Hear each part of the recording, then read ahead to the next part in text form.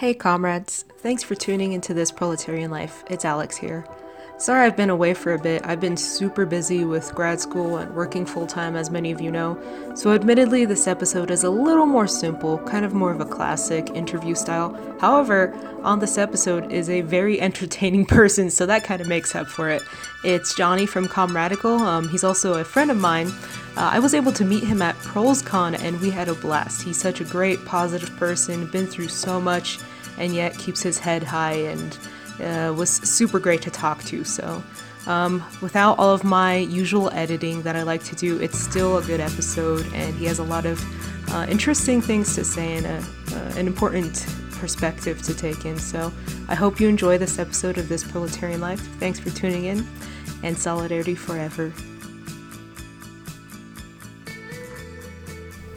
Hi, I am Johnny. I am the co-host of Comradical with my bestest friend Haley, and I grew up in the suburbs of New Jersey. I am biracial and I'm bisexual, and I'm a Marxist-Leninist. And my family growing up, and very largely to this day, is still predominantly, or at least my immediate family is predominantly very liberal. I was literally just having like a back and forth with my mom earlier about what's going on in Hong Kong. Really? And is it a lot of like dispelling myths for your family and stuff like that? It is so much more than that. It is like an uphill battle of the whole myth of American exceptionalism. It's not just for reactionaries; it's for liberals too. Oh, yeah. That America is the great country of peace and democracy, and that like any kind of intervention, that America takes place in abroad is for the betterment of like the people of that country, when in reality it's no, to a large degree it never is. In fact, Right. it just never is, because I can't actually think of an example where it even would be that. I know, right? And I think that's a huge, huge hump to get over, like for people who are liberals becoming radicalized. So I feel you. Just keep your head up, as my comrade. So let's get into your political development. How would you say was the way that you started to have a political consciousness? What was your earliest, political memory? I would say definitely 9/11, and I think like to a light degree, I just remember how upset my parents were, and I remember being at my uncle's house the night of the Bush Gore election, and I don't think that like I had any understanding of like what was going on. I just knew from my parents that it didn't go right. But I think 9/11 was like the biggest moment in my life of radicalization that really made me start to question things beyond just like what was going on domestically, and really had me start to investigate, to whatever degree I could in the 6th or 7th grade, or was it 8th? I don't know. I was little, right? I'm 30 now, so you do the math. Right. Because I can't. So, that is what really had me start, questioning, where the Middle East was. Why would these people be attacking us? What is going on in the Middle East? Where is Saudi Arabia? Why are, in 3 years after the fact, why are we invading Iraq if, that they were from Afghanistan, but then it turns out they weren't Afghani? That was just the country where Osama bin Laden was. Who the fuck is Osama bin Laden? And why do these people that are largely from Saudi Arabia, why are they in Afghanistan? Whole Right. slew of questions, Yeah, right? and I think maybe even it was similar to me where you like basically open the floodgates to all these questions, and you realize how much you have not been taught about these other places and these other histories, and you Oh feel like yeah. that paranoia, like, yeah, the government has been keeping stuff from us. They're purposely keeping us ignorant. It's not even just like them keeping us ignorant. It really made me question, like, how good is our education? And I still remember, like, I have this moment, right? And I was in high school at the time, and there was this punk kid, and of course, he was very anarchist, and, he probably never thinks about this, but I do. And there was this moment where, like, we got into, like, this, like, quarrel about, how the U.S. government operates, and I was still very liberal at the time. And he said to me that the U.S. government operates like a mafia that will defend its own, right? And they will cut out their own, or some shit like that. I can't remember the exact specifics of what he said, but I remember him trying to compare it to the mafia, like the Italian mob. And I remember thinking, oh, that's ridiculous! It can't be like that. And, like, the teacher supported me, and, like, the rest of the class, like, laughed at this kid. And, now that I'm, like, 30 years old and I'm, like, a Marxist Leninist, even though he was an anarchist, looking back on it, I still feel, like, this amount of guilt that, like, I probably, like, shot down this kid that, like, we have a lot more in common today, while he, is, like, 15 at the time and I'm 30, than, like, me at, like, 15 or whatever, and me at 30 now. Right, right. You could see that that person was politically growing in some way. And it sucks because a lot of the times we are just like parroting the American Western chauvinism and hegemony, and we don't even realize it until later. We're like, fuck! Yeah, because we're literally just repeating what our parents say, and, like, where are they hearing it from, and where are they getting their information from, and why are they feeling that way in the first place. And when you get down to it, like, even my parents, they're not that old. They're, like, in their 50s now, right? So that means that even at that time where, like, the Cold War was winding down, right? I think they must have been, what, in their 20s or 30s when the Berlin Wall fell and the Yeah. Soviet Union dissolved, right? I don't have any memory of it, and I was like 4 or 5 years old. They were growing up, like, hiding underneath wooden desks, being told that the Soviet Union could bomb them at any time and Right. kill us all. Even though the Soviet Union has, as far as I can tell, right, no history of Right. aggression. And I know this, but the listeners might not. You kind of mentioned how during 9/11 you saw like a turn in people's attitudes and paranoia and like towards your father and stuff. Oh my god. Yeah, well, because my family's my father's family is from, Mumbai, and we're Anglo Indian, so from Mumbai, formerly Bombay, to England, there is a whole cultural disconnect, and, from what I have gathered, internalized racism, in terms of, when my father lived in England, which is where he was born, not being accepted there for the color of his skin, and then, for a short period of his life in India, um, that was very formative, not being accepted for not being culturally Indian, not speaking the language, and being told, little English boy, go back home, even though it was never his choice to Right. go there in the first place. And the entire time that my father was, like, suffering, like, in either place, right? Either the racially motivated disparities in England, or the cultural, lack of self in India. That entire time, he was daydreaming about coming to America, where he thought that he would never have to deal with any of this.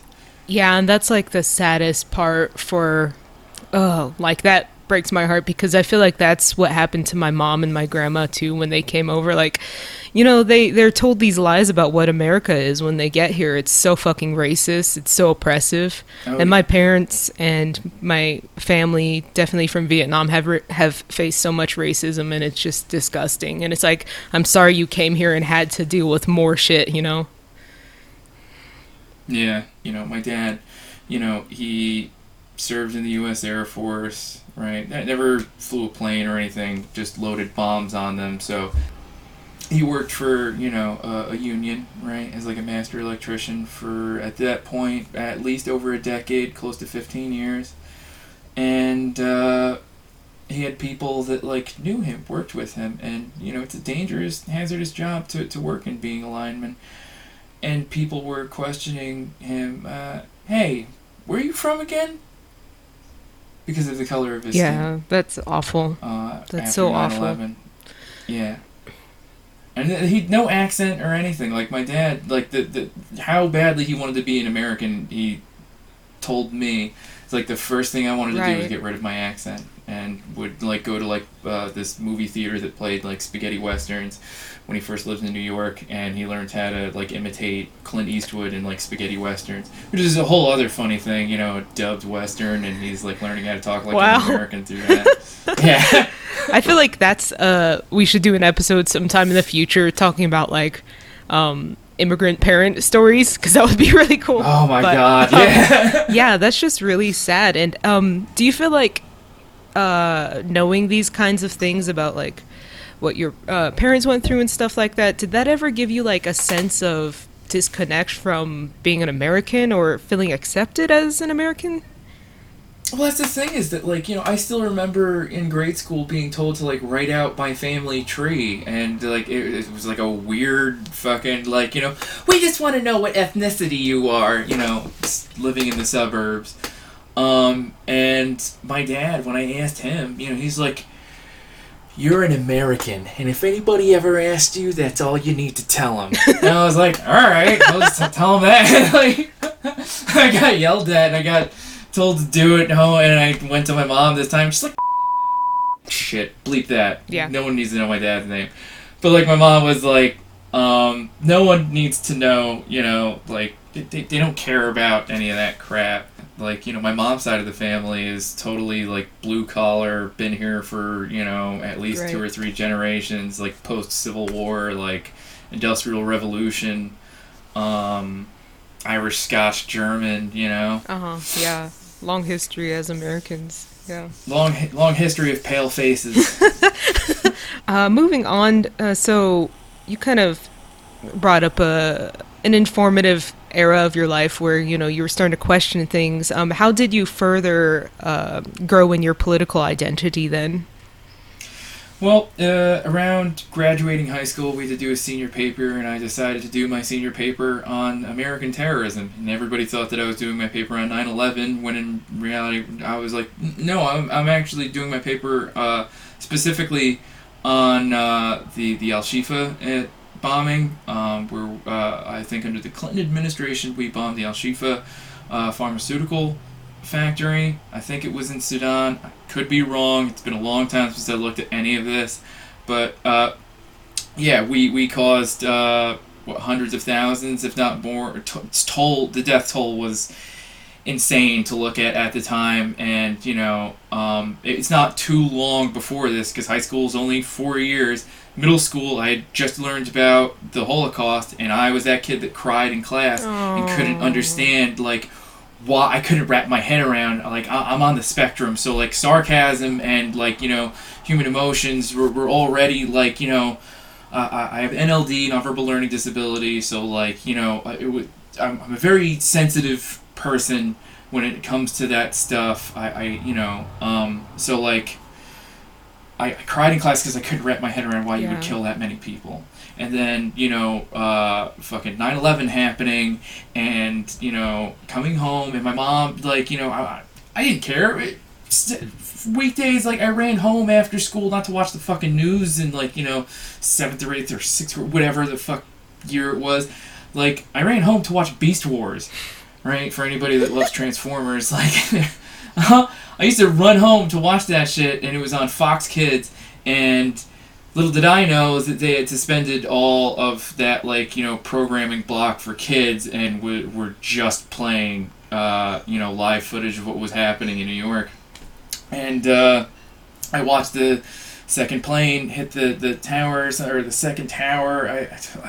I don't remember specifically. All I know is I remember watching a fucking plane hitting a building, and then them showing like people jumping out of a burning fucking building and people screaming and all of it, and like, you know, Right. fucks you up, you know? No matter what, like, 14-year-old me said, like, I did care at the time, and I was very emotionally affected by it. So, you know, learning about this, you know, less than 4 years after the fact that, like, we were responsible for that many deaths, and not even just, like, the people that, you know, were in the factory, working at the factory. I'm talking about, like, you know, the people that died afterwards of not being able to get the pharmaceuticals that they needed to either stay healthy or sickness. It was also, I believe, making pharmaceuticals for livestock, so that's people that starved to death, died of malnutrition. Uh, it fucked me up, and it really, like, you know, stuck with me, even though I stayed with the whole, like, I'm a liberal, I vote Democrat, because that's what my family votes, and the, you know, the Democrats, they're not racist, and you know, they want to help out people, you know, the usual shit that, like, anybody can fucking get with, unless you grew up in a conservative home or are reactionary today. Yeah. Do you want to talk about more of your specific actions that you took to kind of seek out more political education, being pulled left more, maybe more radically? Oh yeah, definitely. All right, so you know, years like after high school, a couple of years after the fact, like my drug use got worse and worse, and I eventually ended up going to rehab at 22. I got out, and I met this kid, you know, who was, you know, going for, I think, like a master's or something in economics. Pretty much like when I first met him, I was like, dude, I'm so far removed from politics. I voted for Obama twice, and by the second time, I had already become like pretty disillusioned and thought that, like, you know, the Republicans just won't let him do anything, so the whole thing's fucked. None of them fucking care. Um, and he, you know, told me, well, if you don't give a shit about politics, who the fuck will? If you don't get involved and do something, what, you're just gonna leave it up to, like, you know, some other fucking asshole to speak for you? And he had, you know, pretty, you know, anarchist views too at the time. And this was around, like, you know, the 2016 election, right? I remember, you know, crying that night till like 4 o'clock in the morning with my brother, holding him because he has his own psychiatric issues, and I remember him, like, you know, just questioning, like, you know, what's gonna happen to me if I have like another episode and I don't have insurance? What's gonna happen to me if, like, you know, shit gets really bad and I won't be able to get into a hospital or anything? Like, what am I going to do? And I didn't have any answers for him. And, like, you know, my mom has MS, and my dad had a heart attack, you know, not too long before that, and had diabetes, and my sister was like $100,000 fucking dollars in debt, you know, trying to become a nurse, and there was all this shit going on, and it came to a point where I was just at red lights, you know, in my car, crying Mm-hmm. because I didn't know what to do. I didn't know what was going to happen, you know. Okay. I was scared, Yeah. you know, and my friend, he, you know, told me, get involved. There's plenty of organizations that are around. And I remember, I think I watched, this is around the time that I still thought, like, Noam Chomsky, well, actually, because of him, I thought Noam Chomsky was, like, cool, you know, and he was, and he was doing some talk around, like, the 2016 election. I was watching it on YouTube, and it had, what's her name from Democracy Now!, and Amy Goodman, I think, and I forget the name of the actor. He's like a Black World War II veteran. He was talking to during the talk, and the point is that, like, they ended up talking about the Democratic Socialists of America, the DSA.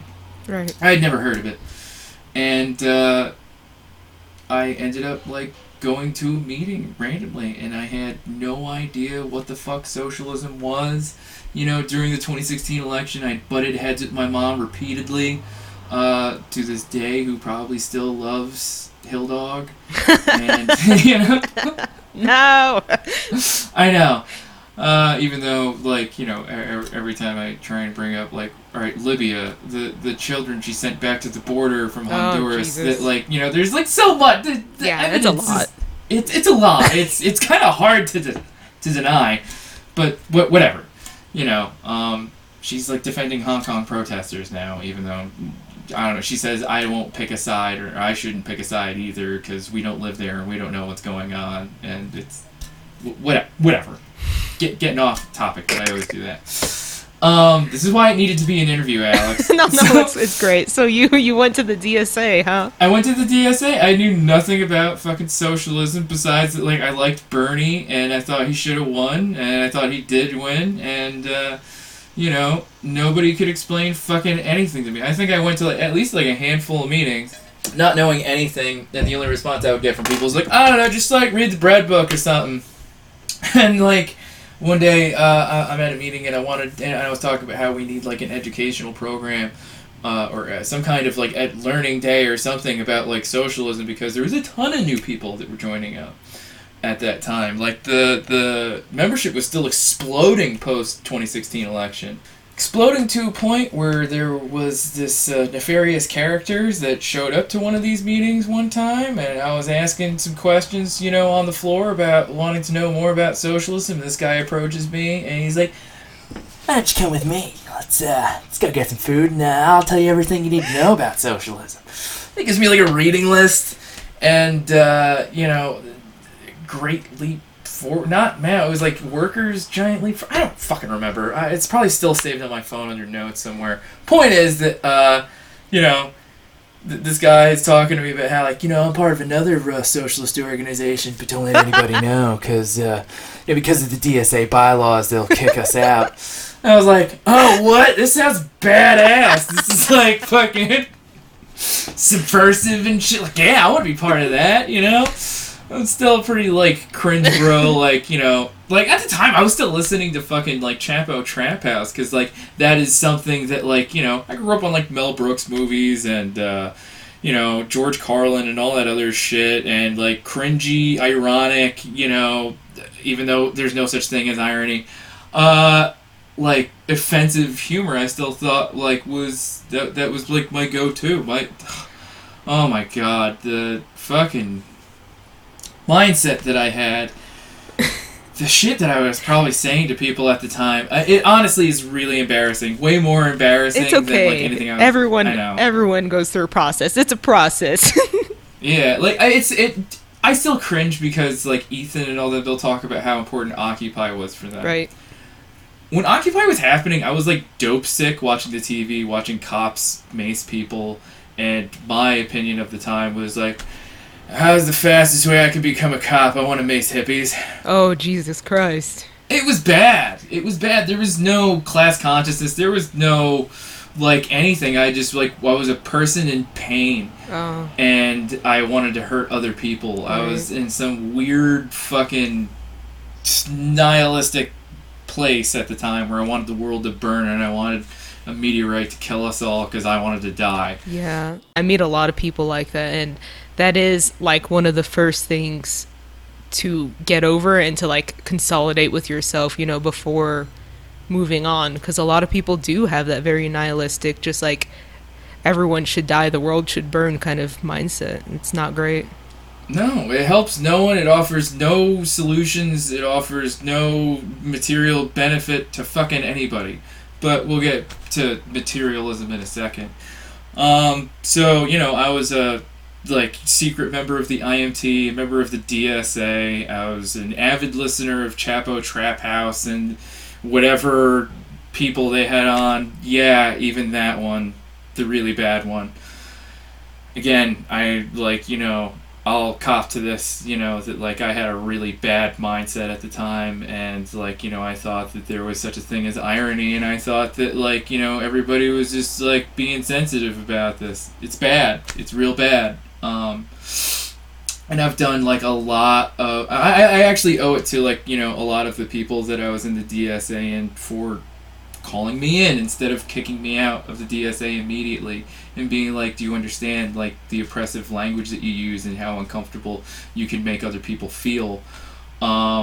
And I was like, fuck! I don't want to make other people fucking feel like, they're not welcome here or anything. I don't want to be a dickhead, because remember, like, at this time I'm also in recovery, and it's just like, I don't want to fucking be like that, Yeah. So, I go to the 2017 DSA National Convention, and, I remember screaming, anti-capitalista, with, like, 1,000 other people in the room, and thinking that, like, all right, we're going to be able to do something. And then, like, after that, being like, you know what, I don't really want, I'm not down with the whole IMT thing, like, because a lot of them had some, like, really, or at least one specific one put a bad taste in my mouth. Very questionable stuff, like, almost, he, like, kind of floated the question of asking me, to ask another comrade, like, have you ever thought about giving up on Islam and, like, maybe not being Muslim anymore? And I was just like, I'm not doing that. Yeah, yikes. Yeah, and, like, the questionable beliefs of the class reductionism, all that. It just put a bad taste in my mouth. So, yeah, I ended up, kind of drifting further away from the IMT, and I was just, like, unhappy, and I still wanted to know more, and I kept on learning more about theory, actually via Brett from Revolutionary Left Radio. That had a huge, I would say it catapulted me into, becoming ML, because at the time, like, when I first started listening, I still thought there were benefits of anarchism, and, but I fervently believed in communism, so I was like, I'm an anarcho-communist. I still believed in the age-old myth that, like, well, communism is the ultimate way to anarchism, because only until the state withers away and class withers away with it, that, like, we can have a true, successful anarchist society. But I don't believe that anymore. I don't. I believe that we are so far away from even achieving communism at this point that, like, it's not even worth looking into. So I started listening to Rev Left. I moved on from IMT, and, I was, like, because of Chapo Trap House on Twitter, and I started seeing these tweets by this person, by Kieran Opal, I'm probably mispronouncing the living Christ out of it, Honeycombs, and, like, a bunch of, like, PSL related Twitter handles and things like that were being called tankies and shit like that, and really, like, giving that some thought. And I know that Brett had one or two people on that, like, had defended Stalin or were from the PSL on his podcast, and I was like, whoa, that's fucking wild, like, I've never heard of that. Yeah.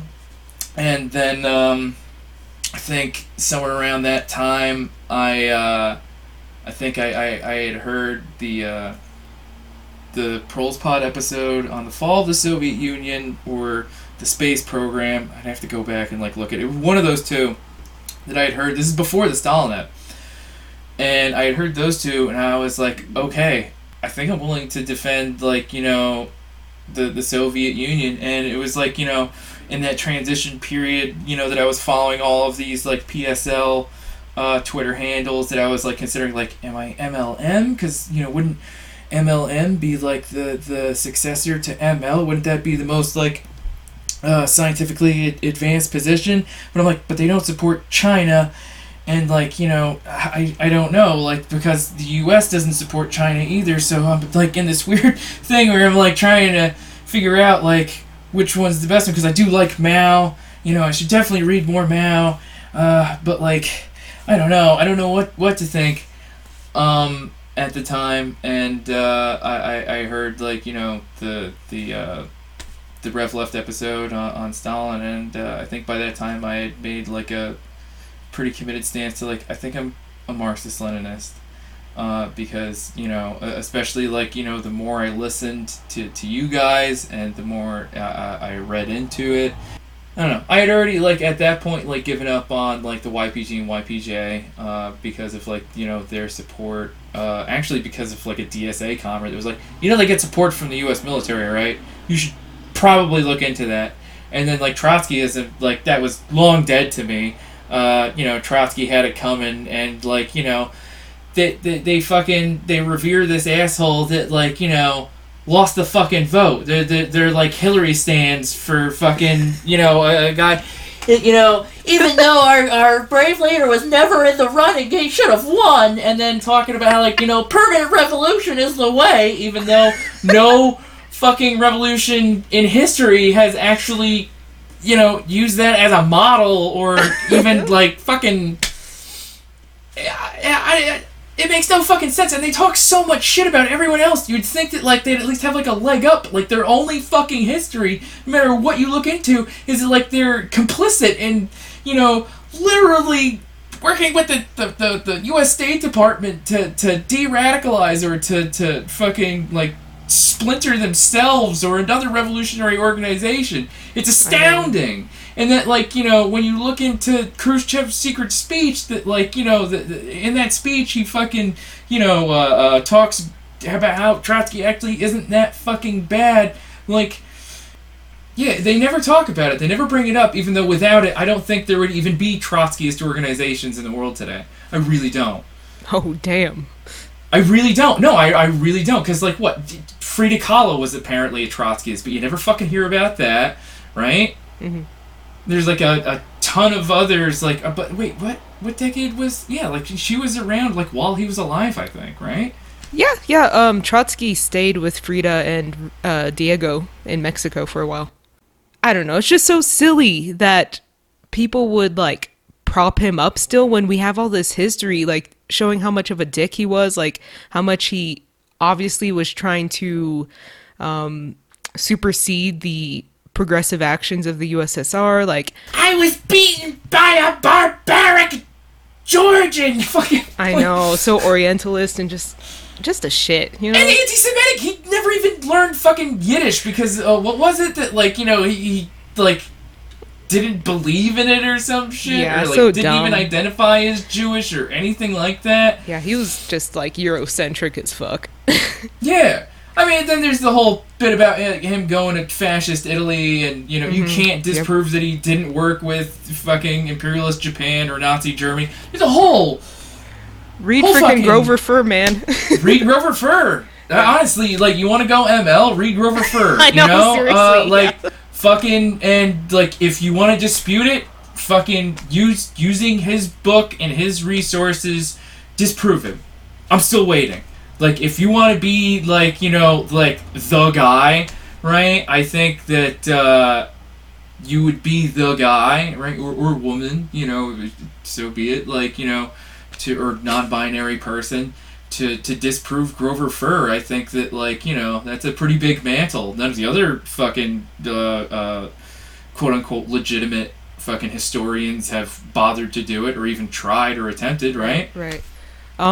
So let me try to reel this back in, because that was a beautiful little little hate.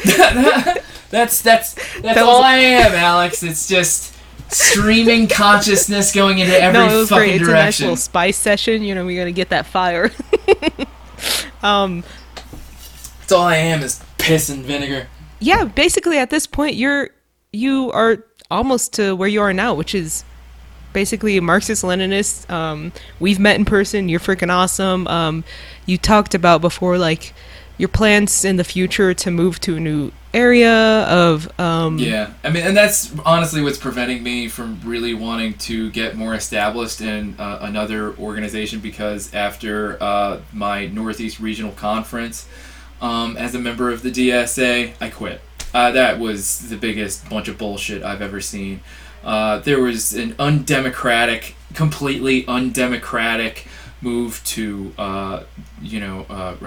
put their members in a precarious position where they don't care about the safety of their members. There still isn't a bail fund for actions that they would expect them to take, and they are legally unprepared to campaign for Bernie Sanders, who, voted for Sesta Fosta. So no matter how you feel about sex work as an industry, this man does not support the sex workers themselves, obviously. Yeah. I mean, he can deny a vote that would harm or seriously damage, like, the rights and safety of undocumented peoples in this country, why couldn't he apply the same amount of logic to Sesta Fosta? On top of that, there's his vote towards, like, the Venezuelan people needing to accept quote-unquote democracy or some other fucking bullshit. And then there's his weak stance on Israel, to the point where I believe he did openly say that he supports Israel. Right? Yeah, exactly. And not like I support, like, the workers of Israel, if you want to go from, like, a trot stance of, like, well, we can't negatively affect the workers of Israel. Even though, like, at that point, like, whatever. That's like saying you support, like, the managerial class in fucking Hong Kong, whatever. And then there's the fucking voting to bomb Yugoslavia, which, if you've never listened to Michael Parenti, do so please. Just YouTube Michael Parenti or read any of his books, any of them. It's like Noam Chomsky, but good, and there's substance and spice, and it's exciting to read and exciting to listen to, and oh my god, I could Papa Parenti is fire. I love Papa Parenti. So all of these things, like Michael Parenti, Grover Furr, the Proles Pod, even to some degree Rev Left Radio, despite, like, the whole Rojava fucking bullshit, right? These were all very, very formative to me in my political evolution. And notice how few times I've mentioned reading. It takes me a month to finish a book. I have, and like, people think that I read a lot. You guys read way more, way faster than I could ever. And a lot of my people, especially, like, people that, like, I was very close to in the DSA, think, like, I read all the time. Like, it's a struggle for me. And I can totally understand if people, like, out there listening to this also struggle with it. But, like, I supplement myself, like, with these informational resources, like the Proles Pod and the Greater, what is the acronym that we're going by now? For the United Soviet of Podcast. Yeah, I can't remember. United Soviet of Podcast or some shit. Yeah. Like that even for me, like I use that in a lot of ways because, like, while I was, listening to Rev Left at first, way before I was even ML, like, at work, because I could do my job without needing to, like, I guess pay attention as much. I could just kind of go on autopilot and listen to these podcasts that were talking about theory and these revolutionary figures, right? I could listen to that, on long drives. It was a lot, easier for me to get that kind of information. And since becoming, like, ML, it's like I said earlier, like, I've had squabbles, like, with my immediate family, and as of, the most recently, my girlfriend, she's the light of my life. I love her with all of my heart.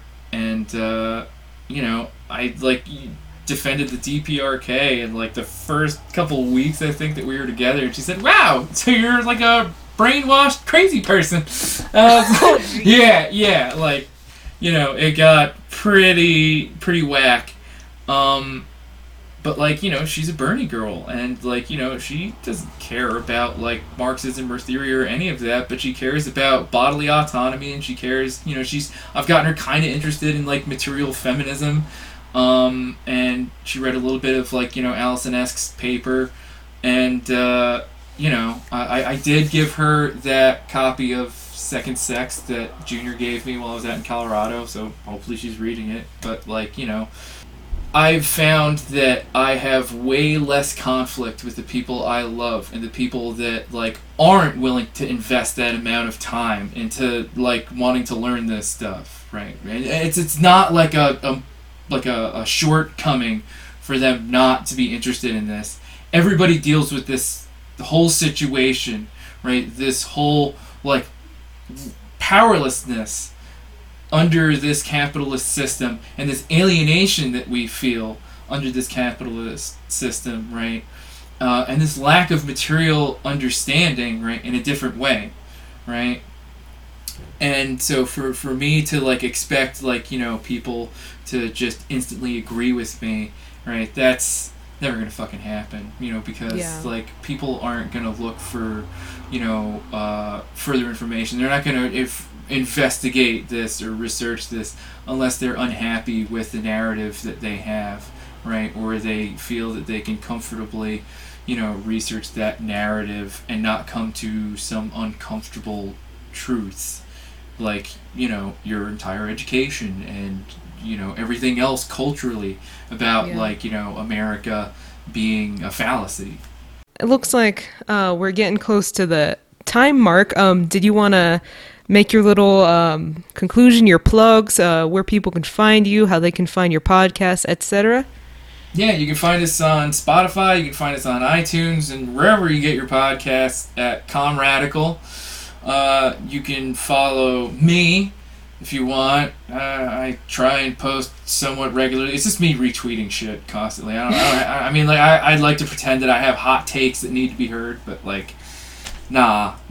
MLNJ gang, right? Is it? Yeah, it is MLNJ gang, all caps. The all caps part isn't part of the Twitter at. Beautiful. All caps when you spell the man's name. So, yeah, you can follow me there. You can follow Comradical on Twitter if you want. At ComradicalPod. Yeah, I think that's like about it. You know, I really don't want to try and dox myself any further than I Yeah, you've given a lot of personal information. I really appreciate it, though. Yeah, well, I mean, like, I'm hoping that, like, there's a lot more people out there that can identify with, you know, where I've been at. Oh, for sure. Right? Even more so than where I'm at now. Because, you know, I know that the opiate crisis in this country is real. Just as real as it was for China at one point. And that look where they're at today. And I think it's an example of how we can persevere through this, right? I am in recovery. I have 7 years. I sponsor people. Awesome. Right, through the 12 steps of Narcotics Anonymous, you know. And I think that, you know, there's actually a lot of examples within these 12-step fellowships, right? That can be like a tool for learning in terms of what a cadre can look like and how it can operate, where, you know, each person puts the group above the individual. So that's a whole other conversation. Right, for sure. I know, but like, just hang on out there. You know, no matter how you're feeling, right? Get involved in an organization. I know as soon as I make my move down to wherever in New Jersey that I'm living, because y'all don't need to fucking know that shit. Yeah. That, like, I'm gonna get involved with probably the PSL. If not, I'll be an at-large member. But I do want to get involved, and I'm gonna be balancing that while trying to go to school full-time and working full-time, you know, half a state away. So if I can somehow make this work and somehow find the time to read maybe just 4 or 5 pages a day, along with all the other responsibilities that I have, you know, I will say this, that, you know, look, if you don't feel good now, at least understand why you don't feel good. And I would say that Marxism-Leninism has given me, like, you know, the greatest ability to understand why I'm in the position that I'm in and why the people I love and care about are in the precarious position that they're in today, and what we can do to fix it, more importantly. Yeah, it definitely gives you the tools to be able to understand things contemporarily and then connect it to the historical development. So, awesome. I feel like that is an amazing way to end this episode. Thank you so much for coming on, and I, like you said, I really do hope that these stories will help other people who are kind of on their journey understand that everyone starts somewhere and nobody's perfect, you know. Yeah. Always remember, seize the means, stay comradical.